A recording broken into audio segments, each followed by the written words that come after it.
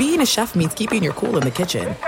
And with Resi Priority Notify and Global Dining Access through my Amex Platinum card, right this way. It's nice to try someone else's food for a change. That's the powerful backing of American Express. Terms apply. Learn more at americanexpress.com/withAmex. I'm Diosa. And I'm Mala. We are the creators of Locatora Radio, a radiophonic novela, which is a fancy way of saying a podcast.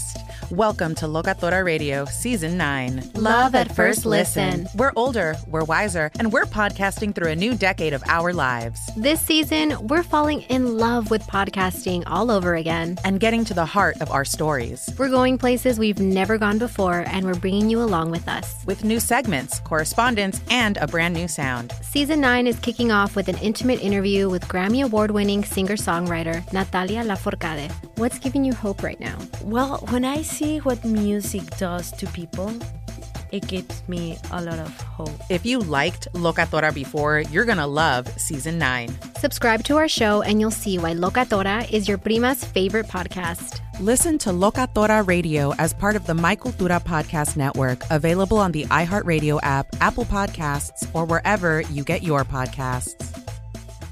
NFL Total Access, the podcast, is getting you ready for the 2024 NFL Draft. I'm your host, Andrew Levy, and I'll be delivering 2 shows a week to make sure you're caught up on the very latest NFL news, including every free agency move and how it changes the draft needs of your favorite team. Draft experts and talent scouts, mock drafts, and a few shock drafts, too. NFL Total Access, the podcast, is already on the clock on the iHeartRadio app, Apple Podcasts, or wherever you get your podcasts.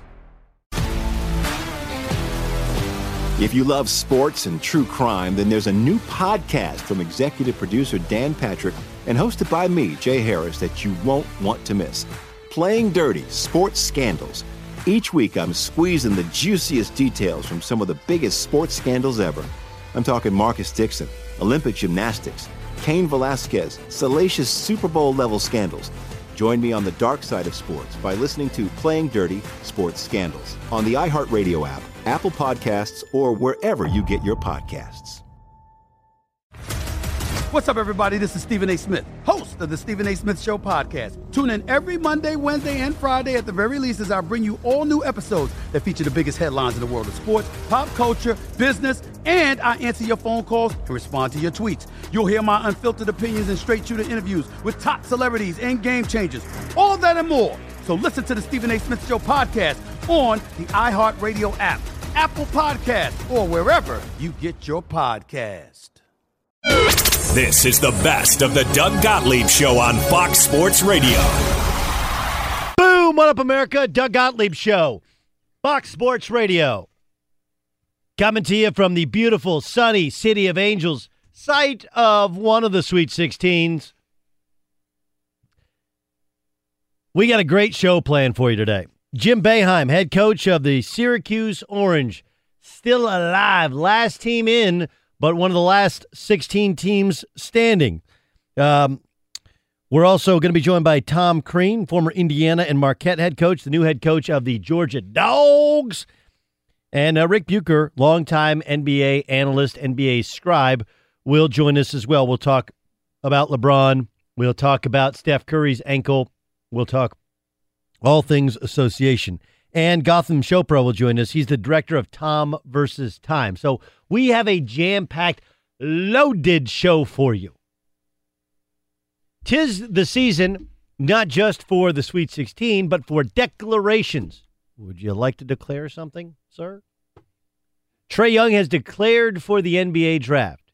As a freshman, Trae Young, from Norman, Oklahoma, played for Oklahoma, which is in Norman, Oklahoma, led the country in scoring and assists. And look, there's a mixture there. Will he be drafted? Yes. Should he go now in terms of his stock being high? Sure. Is it a mistake? Yes. Not just from his perspective, but from somebody who's going to draft him. And I know what you're thinking. Gottlieb, you've been drinking the haterade. Gottlieb, didn't you learn your lesson with Steph Curry? Fair point. I did miss on Steph Curry. I thought he should have stayed in school an extra year. As we got closer to the draft, after what has been my maligned immediate analysis when Steph did declare, I thought the upside of Steph Curry was Jeff Hornacek. Really good NBA player, not a star. I was wrong. And when you look at Trae Young, I told people a long time ago, he's college basketball's version of Steph Curry. But remember how many things had to go right for Steph Curry to be Steph Curry. He had injuries his first couple of years, and because of those injuries and because he played for a completely inept organization, initially, wins and losses weren't that important. And shot selection was slowly but surely changed. And even that, they've always embraced Steph being Steph. But in the first couple of years, keep in mind, he was on the team with Monte Ellis and the same Golden State Warriors who championed Steph Curry's run to 2 straight MVPs, including unanimous MVP, offered Steph Curry in a trade. They said, hey, you can have Monte Ellis or you can have Steph Curry. And the Bucks chose Monte Ellis. So not only did the Warriors not want Steph, but the Bucks didn't want Steph. And that was after a couple years in the league. So, here's the statement on Trae Young. He is a very good kid. There are no flaws about him as a person. He's not a gangbanger. He's not a threat to society.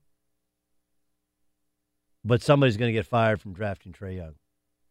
There is a strong possibility of that. Now, part of it is that guys have been fired for drafting young players for a long time, and that's because what happens when you draft a young player, you play them too soon because the owner's like, why do I have this guy? Well, because he's going to be good. Well, if he's going to be good, let's play him. And so you play him, and what happens? You lose, you end up getting fired. But somebody will draft Trae Young, and whoever drafts Trae Young in the lottery is going to lose their job over it. Is that the hill you want to die on? Bitcoin has made a lot of people rich. There are going to be people who try and chase the next cyber money, the next cyber coin. Cryptocurrency is what it's called. They're going to chase the next cryptocurrency into bankruptcy. This happens with people in the NCAA tournament. I got to find a 12 seed because 12 seeds always beat 15 seeds. 12 seeds always beat 5 seeds. Always happens. Did it happen this year? No, it did not.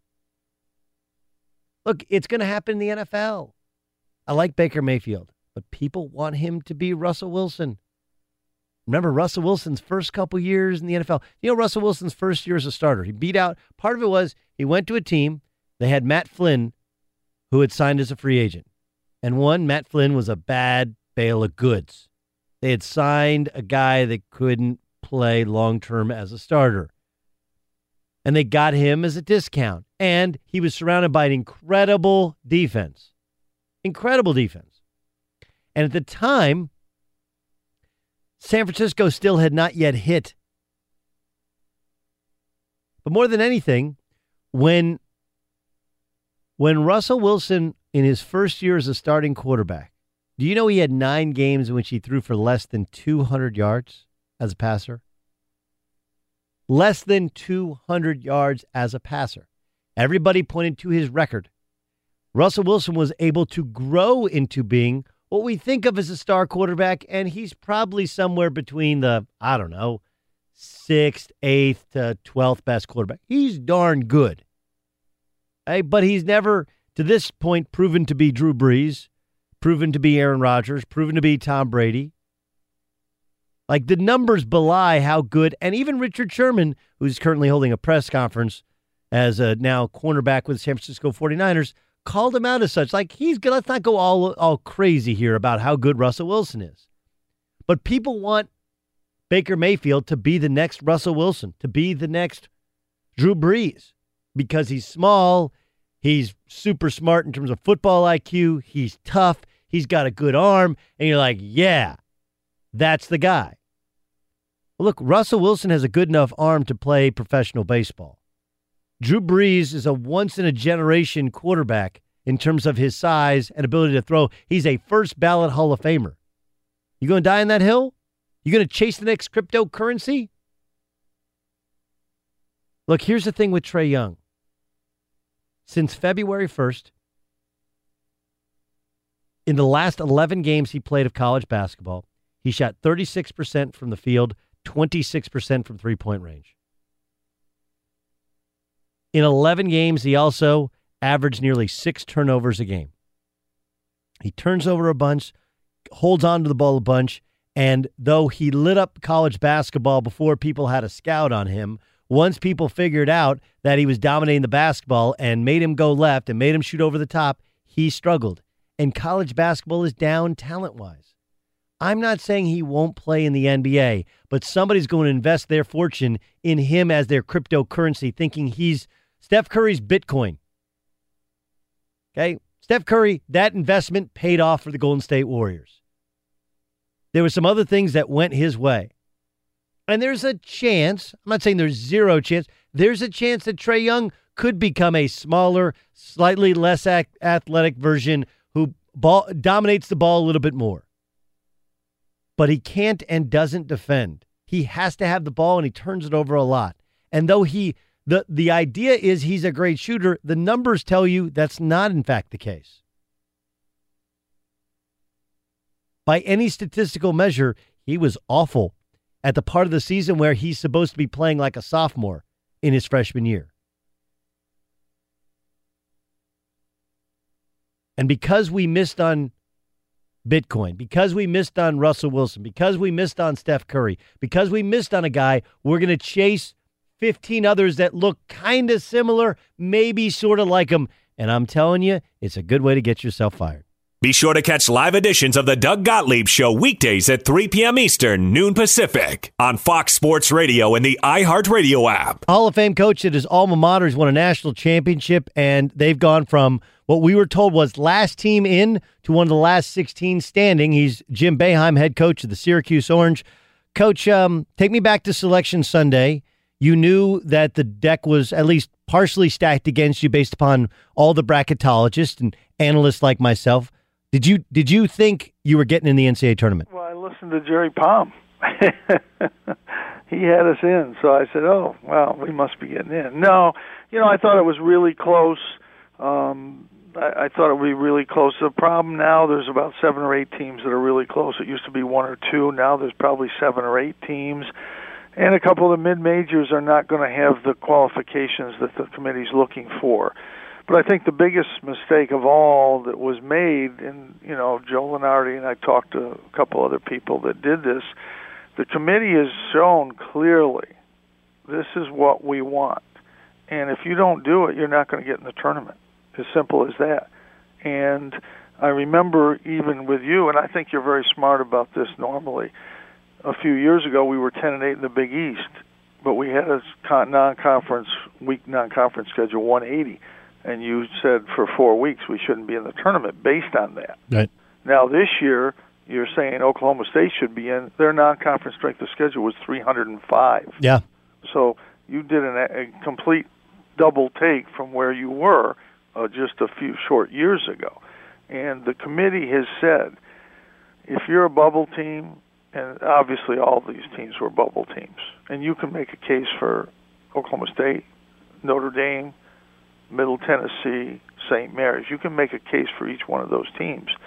But when you look at non-conference strength of schedule, it knocks them all out of there. Most of them. I would say you're absolutely right, and that's why they didn't make it. And I didn't think Oklahoma State was getting in. I would say that the flaw in the numbers has always been this. And maybe this is knowing the game and knowing what you guys do in terms of schedule too well. Like, look, you play 6 or 7 games, you're going to win regardless, right? You have to play more guarantee games because for years at home because of football, because you guys generate so much more money. There's no question about that. So the idea is, what do you do in those other 4 and 5 games? Like they played A&M. They played Wichita State. They played Florida State. They played Pittsburgh, a league rival who had a really bad year, obviously. Yep. So it wasn't one of those where they tried to play Sisters of the Poor 11 times and go, hey, we're 11-0. No, it's not that. You really have to be. We have to get six or seven bye games as well, but right. We got Toledo, Eastern Michigan, Oakland, Buffalo. And all those teams were good this year. Obviously, Buffalo was better than anyone might have thought, but Toledo and Oakland and Eastern Michigan all had great years. And then our other games that we had, obviously Maryland was down a little bit, but still it's a good game. Georgetown was down a little bit, it was at Georgetown. Obviously Connecticut was down, but we tried to play 9 teams like that. The only 2 teams we didn't, which we played every year for 40 years, is Cornell and Colgate. Right. And they were better than they've been in a long time. So we were a little bit fortunate in that, but you know, we had a non-conference strength of schedule of 18. No, listen, I actually, because since you've broken up from the Big East, it's actually helped. And, you know, you guys leave home now to play where you went through a little, like a 5-year thing where you didn't. But since you've broken up with the Big East, usually playing Georgetown, playing UConn, those are hard-fought games, and those help. My issue actually was in conference. You know, you got Wake twice, you lost once. You got Pitt twice. That helps your kind of artificially inflate your win. Everybody beat Pitt this year, right? Mm-hmm. Absolutely. You only got Duke once. You didn't get Duke on your home floor, which I thought hurt you because your shot of beating Duke would have been better, obviously, playing. Absolutely. We played Virginia twice. Right, yeah. and lost twice. Whatever. Yeah. What's done is done. But my big take was I watched your team play a great deal, and I just never thought, okay, now they have gotten it. You have so many young players, and there were so many games to which I never felt like I could watch and say, that's an NCAA tournament team. Well, I think it just depends. I mean, we beat Clemson. Clemson's in the Sweet 16. Sure. They're pretty good. We lost in overtime at Florida State. In overtime, we had a 2-point lead with 18 seconds to go. So they're in the Sweet 16. So I think, you know, we showed what we could do in against good teams on the road and at home. But we were a bubble team. There's no doubt about it, no question about it. But our strength of schedule got us in. That's the bottom line. And I've argued in the past a little bit about strength of schedule because I think Middle Tennessee and St. Mary's are good teams, but those teams are never going to have the wins they need to get. They have to win their league. And you can argue about that, and I would argue about that.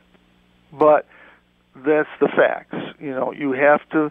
And the one thing I give Gonzaga credit for, if they were not to beat St. Mary's this year, they would have gotten the tournament because they had 3 really good non-conference wins. They play 5 or 6 people every year, non-conference, big people.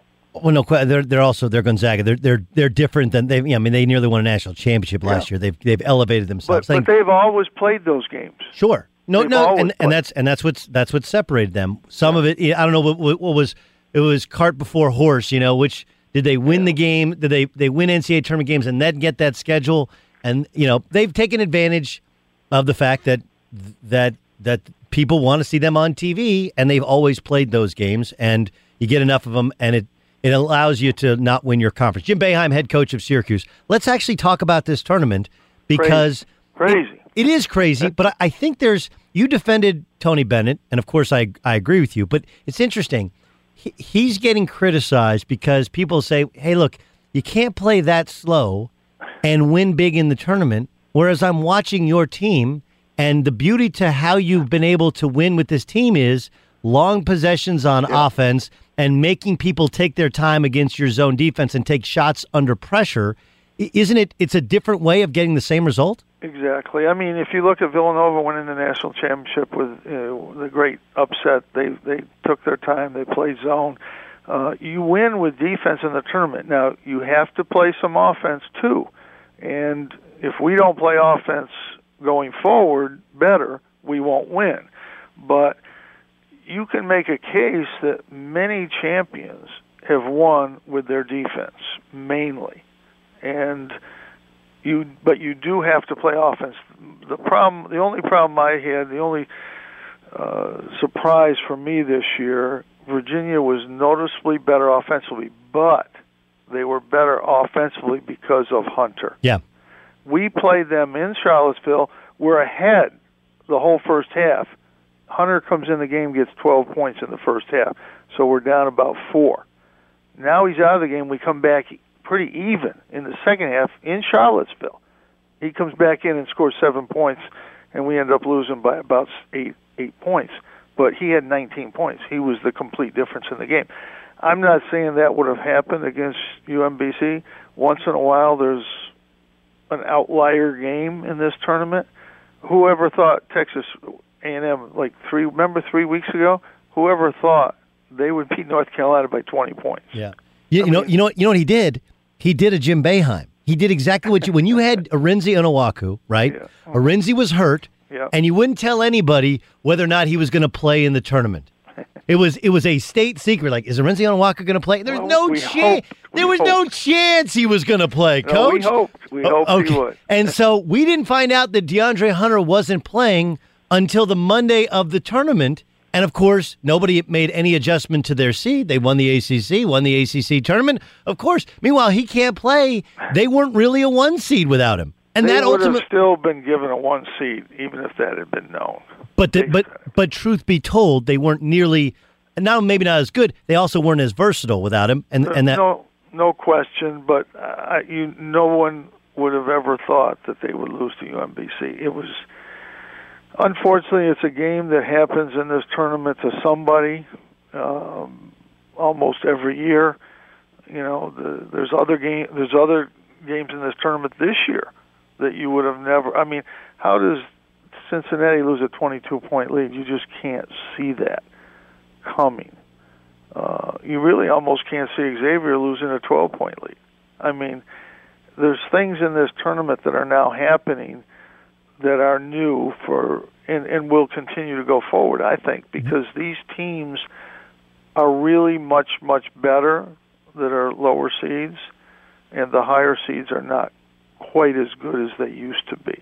I completely agree with you. I think also not as deep as they used to be, right? That's the big, you know this because, here's what you run into. You got a great recruiting class coming in, plus you got your son sitting out, but now, your 2 best players, because of your success in the tournament, it's going to be hard to keep Brissett and Battle in school and not going to the NBA draft. So they either, if they play and they play well, they go to the NBA, and if they don't play, they get mad and they transfer out. So nobody has any, and the one parallel between both Cincinnati and Xavier, Cumberland fouls out for Cincinnati, and they don't have any depth. And Mikura gets in foul trouble, fouls out. And Xavier has some depth, but they don't have J.P. Mikura, a senior 4-year starter, and they end up collapsing. Isn't that maybe, as much as the top-end talent is younger, it's also the lack of depth that's changed? Well, if you lose your best player, it really doesn't matter. If you have depth, it's gonna be a problem. And that's always true in the tournament. It's part of the tournament. It's part of any game you play. When your best player gets in foul trouble, you got problems. But I think, with our guys are pretty committed to staying for another year. I think that anything's possible. I never doubt that anything could happen. But I think players are starting to see that if you're not a top 10 pick, you're going to be in the D League next year or the G League. There's just no space up there for anybody except the really gifted players. And they did a study the last 5 years ago. All the guys in the second half of the draft are out of the league now. I mean, they're not even in the league. So it's. I think kids are starting to see it's like I need to get better and go into the league as a higher draft pick. I agree with you. Jim Boeheim joining us, the Hall of Fame coach of the Syracuse Hornets. They get ready to take on the Duke Blue Devils, who they haven't borrowed, they have stolen your zone. I know. Well, they changed it up a little bit, and it's in some ways it's better because they're so darn big and strong and physical inside and even at the guard spot. Why didn't you trademark? You should have trademarked it. I know. You should have trademarked it. Pat Riley trademarks the three-peat. You should have trademarked the zone. I'd like to have them not play zone. Actually, we've been pretty good against zones this year, even though we're challenged offensively. The exception being at Duke, we had a horrific game there, but offensively. But we played pretty good against zones this year, so I'm optimistic that we'll play better against their zone. But their zone's just big. I mean, they're so big and strong. They can get you to take a tough shot, and you're not getting against most zones. You can get some offensive rebounds. Not so much against them. They're really a good rebounding team out of a zone, and that's always a weakness against a zone. We've been better at it this year, although we got murdered on the boards. Murdered. I've never. I mean, the statistics are crazy in winning that Michigan State game. Truth be told, your zone is not a 2-3, right? It's at like a 2-2-1, isn't it? I mean, isn't that the truth to it? It's like a 2-2-1, but it's a combination of a 2-3 and a matchup. We kind of combine both, but it's not quite as good as these teams have made it look. But it's still a pretty good defense. It's a very good defense. Is it in people? Do you think it got into Michigan State's head? You never know. It's hard to think, but they got a little bit tight. Sometimes playing at home, even a home game, if you're late in the game and you're supposed to win, you think you're supposed to win, you start to tighten up a little bit on the 3-point shot. But and that does. I've seen that happen. It happens to teams. The one advantage of playing a zone at the end of the games, hopefully you don't foul them as much as you would in a man-to-man to give them easy free throws. And you force them to take outside shots where you don't foul. And, sometimes it works. It doesn't work all the time, or we'd have won a heck of a lot more games this year than we did. But our zone's gotten a little better. We're playing four freshmen in the front line out of 5, and the 5th is a junior who didn't play last year at all or the year before. So we're young up there. It's a really young team in the front line. And, our guards, we talk about being veterans, but one's a sophomore and the other's a junior who just is starting for the first time this year. So I'm proud of what these guys did. They've done really well. And it's hard in the tournament. If Arizona State makes a shot at the end of the game, we're home, and people are saying, well, they really weren't that good. So it's a funny game. It's a heartbreaking game. I mean, I see teams go home with Michigan made one of the toughest shots I've ever seen in an NCAA tournament game to send somebody home. And the poor kid missed 2 free throws at the other end that would have clinched the game. Yep. So I always feel bad for those teams, those kids. And, you see last-second shots go in or go out. It's just such a heartbreaking tournament. It really is. It's hard to figure. I mean, if the NBA had a one-game playoff, there'd be a lot of years the best team would not win. Okay, so is this a good way to decide a champion? 15 years ago, you won your championship. It's the only way. It's the only way we can do it. And we're stuck with this. It's the way we do it, and it's great theater. I think most of the time, the best team gets there, but every once in a while, the best teams don't get there, and I guess that's just the nature of the tournament. When you play a one-game, you have one. It's just like Tiger Woods. You got 4 rounds of golf. He's not winning all 4. He's winning some of them, but he's not winning all 4. And in this thing, I think the Golden State Warriors lost the first game the year they won the championship in the playoffs, and the Spurs one year they lost their first game in the playoffs, and they won the championship. So it's hard. It's hard when it's sudden death. Really hard. Last thing, Tyus has become your Jerry McNamara, right? All 3 of these games, he's hit big shots. Actually, I thought the biggest one against Michigan State, they got a dunk and you were down 5. You call a timeout, and he got an and 1 out of the timeout. That stabilized you. But all 3 games, he's gone one-on-one, the left side of the court, and hit a deep mid-range pull-up. Is that something he has inside of himself? Something you say to him? Something the staff has said to him? Where does that come from? He's got it. He did it at Florida State. He did it against Georgetown. Remember, we were down 3 at Georgetown. Late in the game would have been done, and that would have knocked us out of the tournament. And he made a 3 to put it into overtime. So he's done that all year. He makes that shot. I hope we're in the same situation soon. You should have trademarked the zone. Congratulations on the 3 wins. Thanks, good luck against Duke, and thanks for joining us. Thank you. Appreciate it. That's Jim Boeheim joining us on the Doug Gottlieb Show. Fox Sports Radio has the best sports talk lineup in the nation. Catch all of our shows at foxsportsradio.com and within the iHeartRadio app. Remember last year in the NBA Finals when they were down 3-1? LeBron was asked if he was tired. He said this. Are we tired? I don't know. People's No, that people. to me when, No. that's the question I've been answering Nah, I on feel radio great. shows. I'm averaging a triple-double in the finals. I'm pretty good, I would think. Yeah. That's it's not me, it's them sort of stuff. Yep. That's what it is. It's not me, it's them.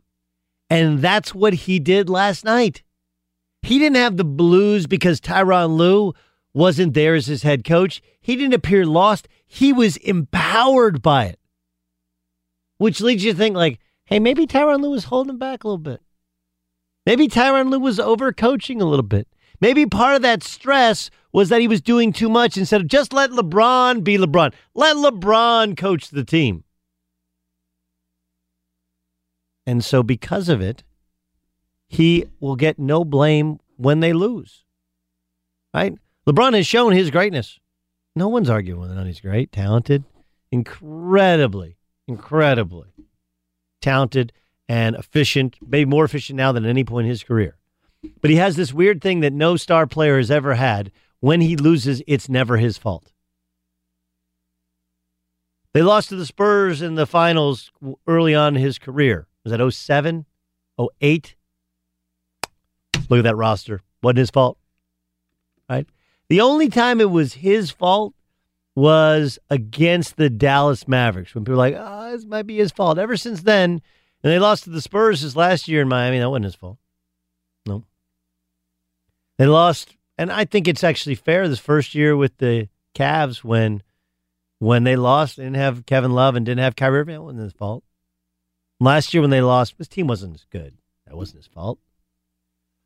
This year when the trades were made, it was because there's bad chemistry. Remember, he had the worst plus minus in the league, but it wasn't his fault. It was because they had bad chemistry and the other guys couldn't play defense.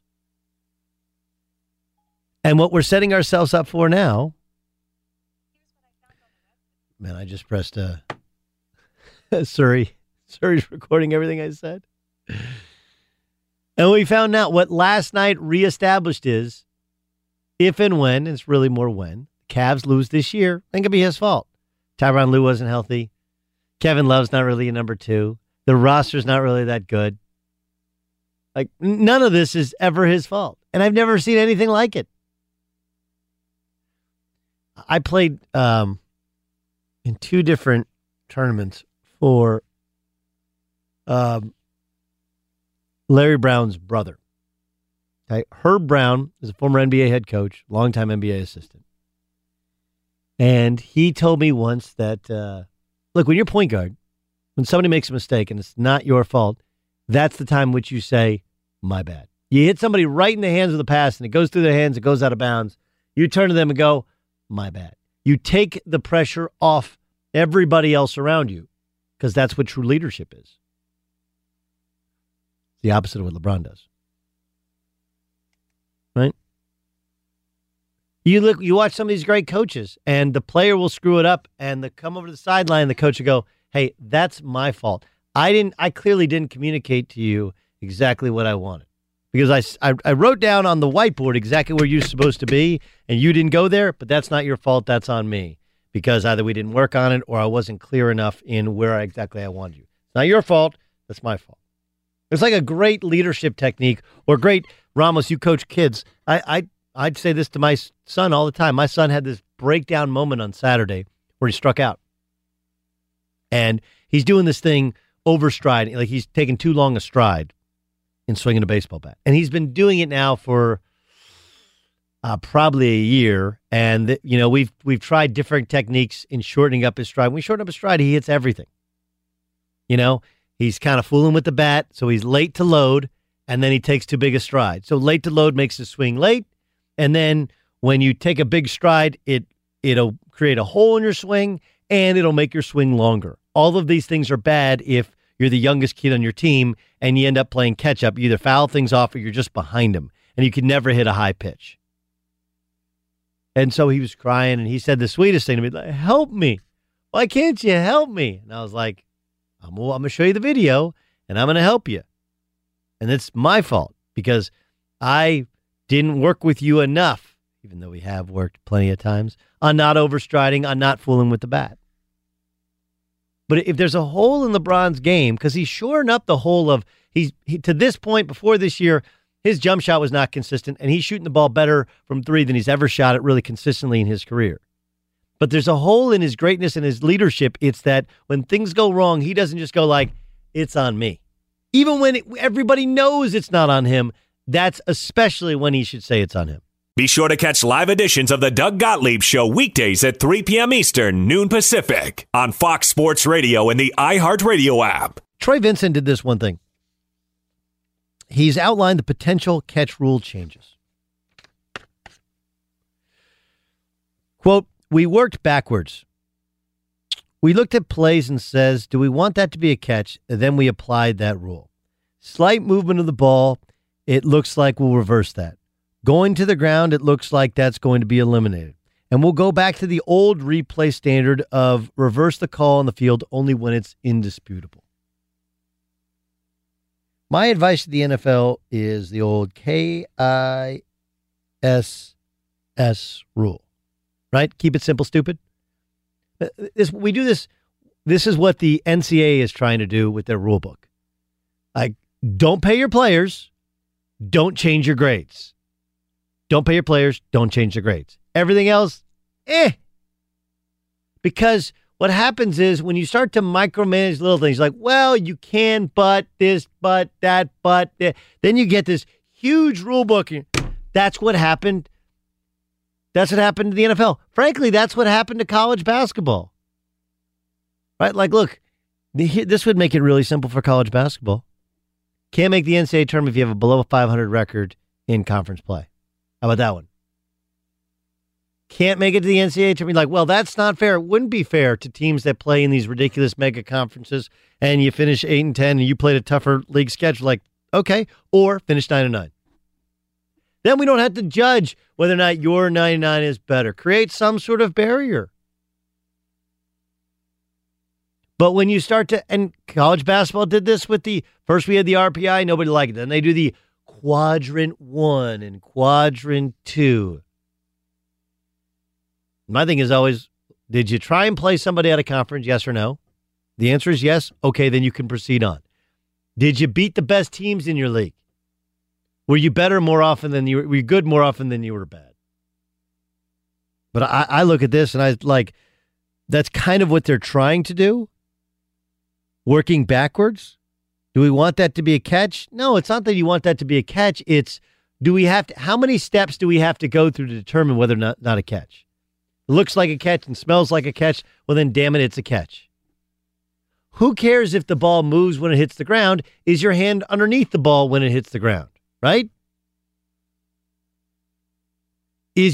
Are both feet down? But the simple advice to the NFL is keep it simple, stupid. They want indisputable visual evidence. And honestly, basketball is in the same place. How many of these replays do we have with the NCAA tournament? Like, look, if it's indisputable, then it's indisputable. You do what is the definition? Ramos, you want to take a shot? I actually looked this up during the break. Do you know what the definition of indisputable is? Take a shot. Unmatched? Huh. It's unable to be challenged or denied. Unmatched, sort of, but in this particular context, you're thinking of undisputed. This is indisputable. Oh, the in and the un, yeah, of course. Okay? Incontrovertible, incontestable, undeniable, irrefutable. It's like, no doubt. Okay, so by definition, if you have to look at it from like 10 different angles, then there's some sort of doubt. I have a friend who has this as his belief. He's like, look, when they go to instant replay, why don't they have to look at instant replay in real time? Because if you have to go to slow motion, super slow motion, did he touch the ball before it went out of bounds? If he does that, well, that's not the spirit of it.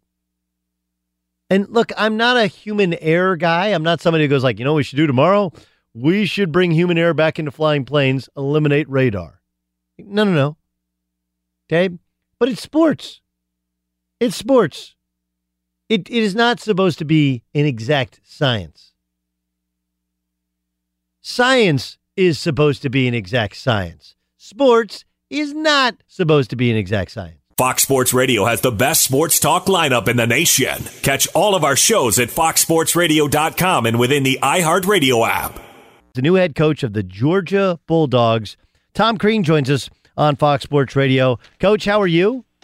I'm doing great, Doug. Great to talk to you. Okay, so last year it ends at Indiana, and I know there were people immediately who called you. How close were you to taking a job immediately last year? I really wasn't. I mean, I had a couple of opportunities to really think about, but it just wasn't right for me, especially right at the time that it happened. And then I never really saw something that I said, okay, this is the one. And there weren't that many because I really didn't have my mind around that. But when this opportunity came, and there were a couple other people that I talked to, but when this opportunity came, and I was hoping that it would come once the decision had been made to make a change, and I was excited that it did, and it kind of moved fast. What was the thing that you appreciated the most when you had the summer and you were not coaching a team, you were not recruiting? And I know in the fall you went and you saw all these teams, and of course covering the game for ESPN, you still worked, so it wasn't like you weren't working. But was there something you're like, man, I really like this that I didn't realize I could do if I wasn't coaching? Oh, no. I think what happened to me is it took a little bit. One of the best things that happened was getting a chance to get at it right away. And so you get around basketball in the sense of like doing the Final Four for ESPN. And so you're around it that way. And then it's some of the trips that I was able to make. And I don't know if it was that, but like I realized early, like being angry and there was no way I was letting anything take my spirit or create a doubt. But there's no question that you get down, you get upset with it. But like I wasn't going to let my life, because I certainly didn't want my family's life to be led that way. And we had so many changes going on with our son graduating from high school and our daughter graduating from college. And so I just really got around the fact quickly that I was going to enjoy this. Not enjoy, I don't think you ever enjoy not having a team when you're coached, but I was going to enjoy the learning and being a part of different things. And it was really, really good for me in that sense. All right. So all year you're coaching and everyone knows like, well, look, if they make a move, Tom Crean's a hot candidate. And now part of the thing is you may take a job early and then a better one comes open late. What was it about Georgia that made you attracted to it? Well, there were actually even some calls in the fall when things started to break. Okay, would you be possibly interested in this? And it's like I had no interest in any type of situation like that. It was more like, where can you really go and build something long term? And I think once I followed Georgia for a long time, coached against them. We were number one in the country. We played them in the Barclays 1 year. We played them, and then we played Georgetown right after.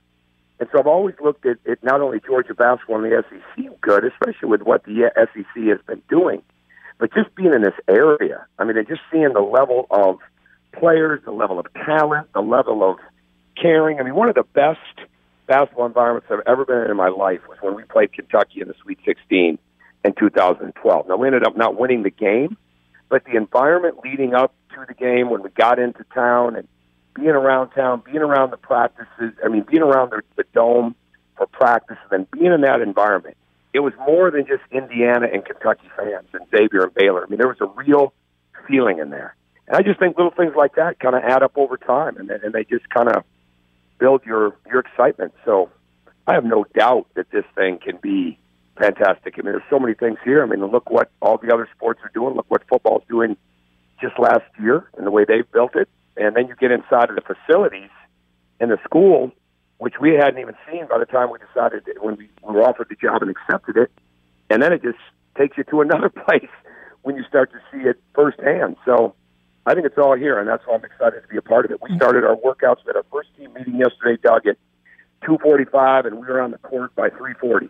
And we just finished our second workout today because they just got back from spring break. So, we're right at it. And I think that's what's great about it, too. How are you a better basketball coach after the year off? We're going to find out. I think I definitely found some additions. I definitely found some things that we can add.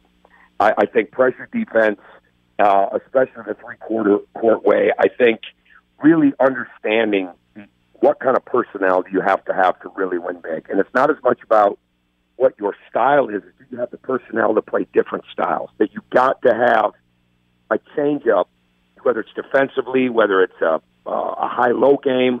You've got to have change-ups that you work on that are really, really good, that can get you through tough times inside of a game. And then it's just been more reiterated that the great ones, whether it was pro football, pro basketball, watching players throughout the year, there is just absolutely no drop-off in their competitiveness. And part of their competitiveness is not just the time spent on getting better, but the details and the way that they want it done, the way that they see it, and just continue to help players to continue to see the value of not only that determination and competitiveness, but how detailed you have to be any good at this. It's interesting you bring up the three-quarter court. Tom Crean joining us. He's the new head coach at Georgia, of course, previously at Marquette and at Indiana. Took Marquette to the Final Four, was number one in the country at Indiana. Your mentor, one of your mentors, obviously, is Tom Izzo, who you're exceptionally close with. And, look, it's hard to be critical of a guy who's going to be a Hall of Famer and has won a national championship, been to the 7 Final Fours. But I do think that that's kind of the change-up, or the one thing they're missing is, as fast as they want to play offensively, the tradition of playing really hard man-to-man defense kind of allows other teams to slow them down. Is that really the idea of, there's two parts to three-quarter court defense. One, it shortens the length of time in which you have to play half-court defense. And two, it offers you at least a possibility of speeding the other team up. Is that fair? I think so, and I think when I look at this team, because there's players here in the sense there's young talent, there's some older guys, and obviously losing Yante Maton is a huge deal because of what he did, but watching these young guys and then having a chance to see them some during the summer, when I'd be recruiting other people, there's length here. So it's not only the change-up of slowing, because I think people thought when the clock changed, there was going to be a lot more, everybody was just going to automatically get into the backcourt and try to take time off the shot clock.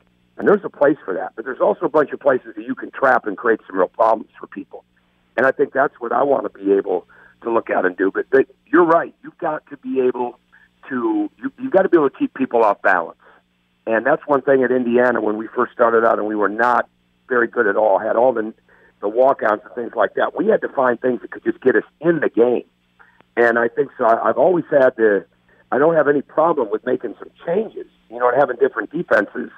But now you got to have something that you don't just come out of the timeout and change it up. You can come out of that timeout and you can be in that for a long period of time. And I think more than ever that's been reiterated to me. And utilize your length, utilize your speed, have people, if there's one thing that I probably did not put enough value on because we wanted so much skill in our forward positions is how good you've got to have people at protecting the rim. And I had the chance to cover some tremendous rim protectors, none more so than Sagabal Kanate this year. And I had them a couple different times. It's just amazing how good he is, not only at the rim and blocking shots and altering shots, but how good he is moving his feet. And what happens is you see all these teams, they continue to attack the shot blocker off the dribble. And like Baylor, I had Baylor twice. He had 16 blocks against Baylor. And it wasn't like Baylor was trying to get the shot block. He was just that good. So really getting down to really making sure that you have the right personnel, enough of the right personnel, but never getting away from the fact you've got to have enough shooters. Yeah, because if there's one thing that I saw, there's not as many shooters as Yep. Now, listen, I mean, it's really, really interesting what the things you're able to glean in just 1 year of covering the game as a broadcaster. Tom Crean joining us on the Doug Gottlieb Show. Fascinating you point out shooters and you point out Konate because Konate is going to match up with shooters and Villanova. What I like about Villanova, you mentioned, change up in different styles. I do feel like they can play big and they can play small. They can play man. They can play zone. They can also heat you up a little bit with their pressure, as opposed to West Virginia, who they kind of play one way, and then they want to force you to Konate defensively. Give me a sense of that matchup. Nova, their experience, their ability to hit you from three, and their ability to kind of invert their offense using their bigs outside and posting up their point guard and Jalen Brunson, as opposed to Press Virginia, who we know what we're going to get, and by sheer force of will, they're going to try and beat you. What are your thoughts on that matchup? Well, I think when you try to attack West Virginia straight ahead, it allows the length of the forwards. Guys like West, Ahmed, those guys, because they've got, I think the two teams that have the best length at the wing forward positions, all right, and can create the most havoc and matchup problems are West Virginia and Gonzaga. And I thought that all year long. And I know the Gonzaga guys might be a little bit younger, but they create issues. And I think West Virginia can do that. So if you're not moving the ball, which Villanova does, Villanova's going to have to get some back cuts. And I think they'll get them. Now, the problem is if Konate's there, because he can quick twitch and move so well at changing direction. I mean, he is so good at being able to move his body. So they've got to play not just from the top. They've got to play off the slots and wings. They've got to get those guys into some long closeouts. They've got to look for some chances, especially with Bridges, to get some back cuts. But Spellman is going to have a good game. He's still going to have to be able to create some foul situations because you're not driving Konate and get into the foul line. You're not going to win the game that way. So they've got to get him lifted. Spellman's got to be able to do that. At the same time, they've got to find a way to get something at the rim when he's not there. And I think their movement would allow them to do that. But at the same time, they're going to put – West Virginia can put so much pressure on your decision-making when you get around half court, right before and right after, with the one-on-one matchups with Carter, and then when they bring a trap over there, that it can really disrupt you. And I think they're going to have to do that to Brunson too, and try to slow that offense down once it gets make it harder for them to get their half court offense going with the driving kick. And I think they can do that in that half court area. You guys, when you were number one in the country, you lost to Syracuse in the Sweet 16. Mm-hmm. And I remember talking to the Syracuse coaches. I was covering the game at the time. They're like, "Look, he's such a smart coach that he's going to spend the week putting in things, and they're going to have great looks, but we're going to adjust at the half, and we'll kind of figure out what they're doing. And at the end of the day, you just kind of got to run zone offense and keep attacking us to beat us." What do you think about Duke and how they attack Syracuse? As opposed, they're kind of similar situation, except they've seen the zone before earlier this year. The week in preparation, do you spend it putting things in? Do you just attack and just play basketball? If you could go back and you're in that Duke locker room, obviously different personnel than you had, how would you go about it? Well, one of the big problems for us, and this is where I think this helps Duke, small guards. Yogi Ferrell had not seen length like that. Jordan Hulls had gotten hurt in the Temple game. He didn't practice live the entire week. He had to take a cortisone shot 30 minutes, 45 minutes before the game. He had just shot the ball that week. He'd not gone against anything live. That length just stifles you. And I think for Duke, because of the way Trent moves, they're going to have to get into the paint. I still think attacking it out of the middle with a guy that can make plays. And Jay Wright told me something one time that really made a lot of sense. He told me after this game, he said, when the referees decide that Syracuse is not fouling in that zone, it is impossible to beat them. And I would go back to that game, and we went back. There were definitely some situations. I'm not saying we'd beat them that night, but there were definitely some situations where we should have been getting to the foul line. So how the game is called in the middle of the paint is going to be crucial inside of that game. But you've got to screen the wings some. You've got to be able to throw it over the top, but you've got to be able to make plays from the middle if things break down. And I know that they don't believe that teams can beat you with the foul line jump shot. Yep. And that's where driving and being able to play one-on-one down the lane creates a little bit of an issue. But I still think screen the top and really try to I would hit the wing as much as possible. If we had to do over again, We would come off the ball screen on the top. Don't even try to score off that ball screen. Throw it right away to the wing, have a corner loaded, and try to put a triangle on that weak side and just go inside and see what happens. Because they close so quick back down to the corner. And again, you get in that game and your team's just baffled by how long they are. Now, Duke will have the advantage because they've played them, so they know that. But Trent's got to have a big game inside of that game, too. I think he's got to make, 5 threes, 4 threes, something like that, because that gives them another added bonus there. Right. And the difference in this Syracuse team, the one you played, they don't score it as well as the team that you played against. No. So they can't run away. Michael Carter-Williams had an unbelievable game. He had the best game of his college career that night. We just couldn't guard him as well. Yeah, he made some money that night. Listen, I know there's a lot of players in Georgia, but it's different than Indiana in terms of people want to see it before they really ready to buy in. I wish you nothing but success. Thanks so much for joining us on Fox Sports Radio. Anytime, Doug. I really appreciate it. Thank you. That's Tom Crane, who had a great year as a broadcaster, now back in it as a head coach with the Dogs. I'm Diosa. And I'm Mala. We are the creators of Locatora Radio, a radiophonic novela, which is a fancy way of saying a podcast. Welcome to Locatora Radio, Season 9. Love at first listen. We're older, we're wiser, and we're podcasting through a new decade of our lives. This season, we're falling in love with podcasting all over again. And getting to the heart of our stories. We're going places we've never gone before, and we're bringing you along with us. With new segments, correspondence, and a brand new sound.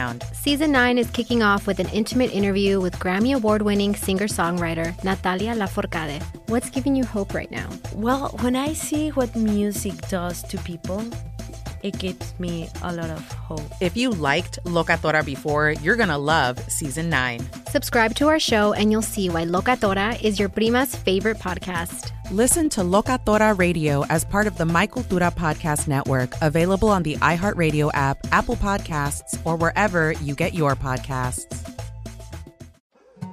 More Than a Movie is back with Season 2. I'm your host, Alex Fumero, and each week I'm going to talk to the people behind your favorite movies. From The Godfather, Andy Garcia. He has the smarts of Vito, the temper of Sonny, the warmth of Fredo, and the coldness of Michael. To the legend behind La Bamba, Lou Diamond Phillips. When I walked in, I didn't think I had a shot at Richie because John Stamos' picture was already up on the wall. Listen to More Than a Movie on the iHeartRadio app, Apple Podcasts, or wherever you get your podcasts. NFL Total Access, the podcast, is getting you ready for the 2024 NFL Draft. I'm your host, Andrew Levy, and I'll be delivering 2 shows a week to make sure you're caught up on the very latest NFL news, including every free agency move and how it changes the draft needs of your favorite team. Draft experts and talent scouts, mock drafts, and a few shock drafts, too. NFL Total Access, the podcast, is already on the clock on the iHeartRadio app, Apple Podcasts, or wherever you get your podcasts. If you love sports and true crime, then there's a new podcast from executive producer Dan Patrick and hosted by me, Jay Harris, that you won't want to miss. Playing Dirty: Sports Scandals.